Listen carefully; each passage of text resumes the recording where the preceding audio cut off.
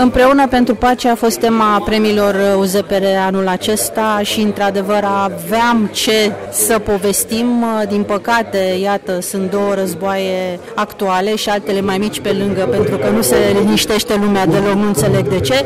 Unul dintre premii a fost primit de o echipă întreagă și te-aș ruga să-i prezinți pe toți.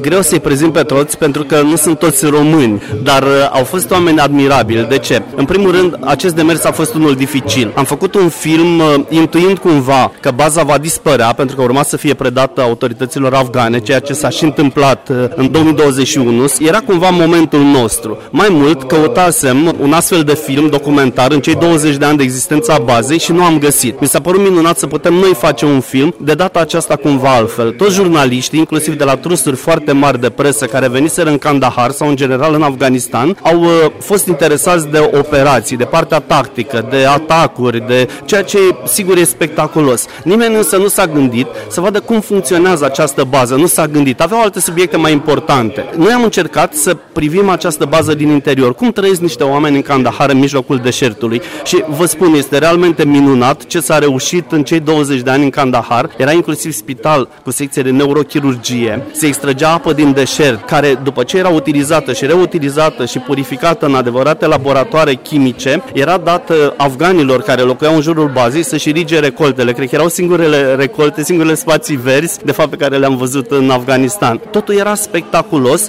dar un spectacol ascuns de ochii lumii, pentru că la un moment dat, în perioada filmărilor, eram însoțiți și de o echipă de americani, care filmau mai mult decât noi uneori, și o doamnă care lucra deja de 7 ani în bază, însoțindu-ne, ne-a spus: sunt de 7 ani aici, nu cunoșteam, de exemplu, cum se muncește noaptea la strângerea gunoiului. Erau 30 de tone de gunoi zilnic. Imaginați-vă că în acea bază, la un moment dat, erau 30.000 de oameni. 30.000 de oameni care aveau apă curentă, care aveau mâncare caldă și mâncare de foarte bună calitate, care aveau niște condiții extraordinare până la urmă, ceea ce e miraculos. Pentru că un soldat să lupte are nevoie de o logistică, o întreagă armată logistică în spate. Hai să numim și filmul și să-i anunțăm pe cei care ne ascultă că se poate vedea pe YouTube. Filmul are denumirea originală în engleză, se numește This Desert City, orașul din deșert, pentru că asta m-a inspirat. O bază militară care avea inclusiv primar. E greu de imaginat, un primar care era extrem de eficient și care avea în subordine toate aceste servicii logistice. Un oraș din deșert care producea curent electric pentru un adevărat oraș de la noi, de exemplu, cu 30.000 de oameni. Tot era cumva spectaculos. Mai mult, acolo puteai să găsești mâncare la orice oră din zi și din noapte, pentru că funcționând non-stop 24 de ore din 24, militarii care se întorceau din patrulare sau din diferite servicii trebuiau să mănânce. Și filmul se încheie cumva, și nu o să fac spoiler, cum zic tinerii, dar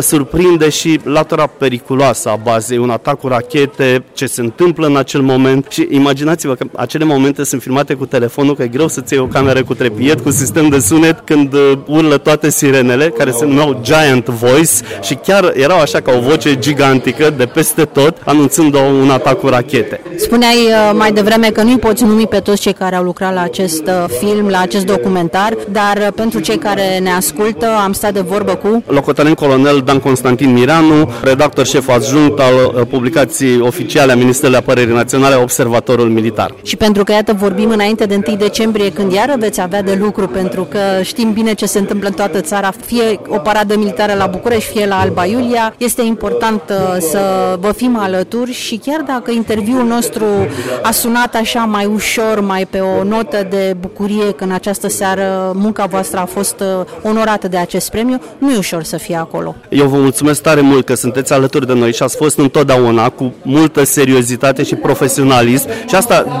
de fapt, despre asta vorbea și doamna Buzura în cartea Războiul ca spectacol, despre cartea Războiul ca spectacol. Acolo se găsesc 11 jurnaliști de război intervievați și mai mulți ai postului public de televiziune și de radio, care după 90 au participat la conflictele, să zic, recente ale lumii, și despre felul în care ei se implică sau nu subiectiv și până la urmă le devin camarazi acelor militari lângă care petrec mult timp. Este vorba despre camaraderie mai degrabă decât despre o informare extrem de obiectivă care știm că nici măcar nu este posibilă.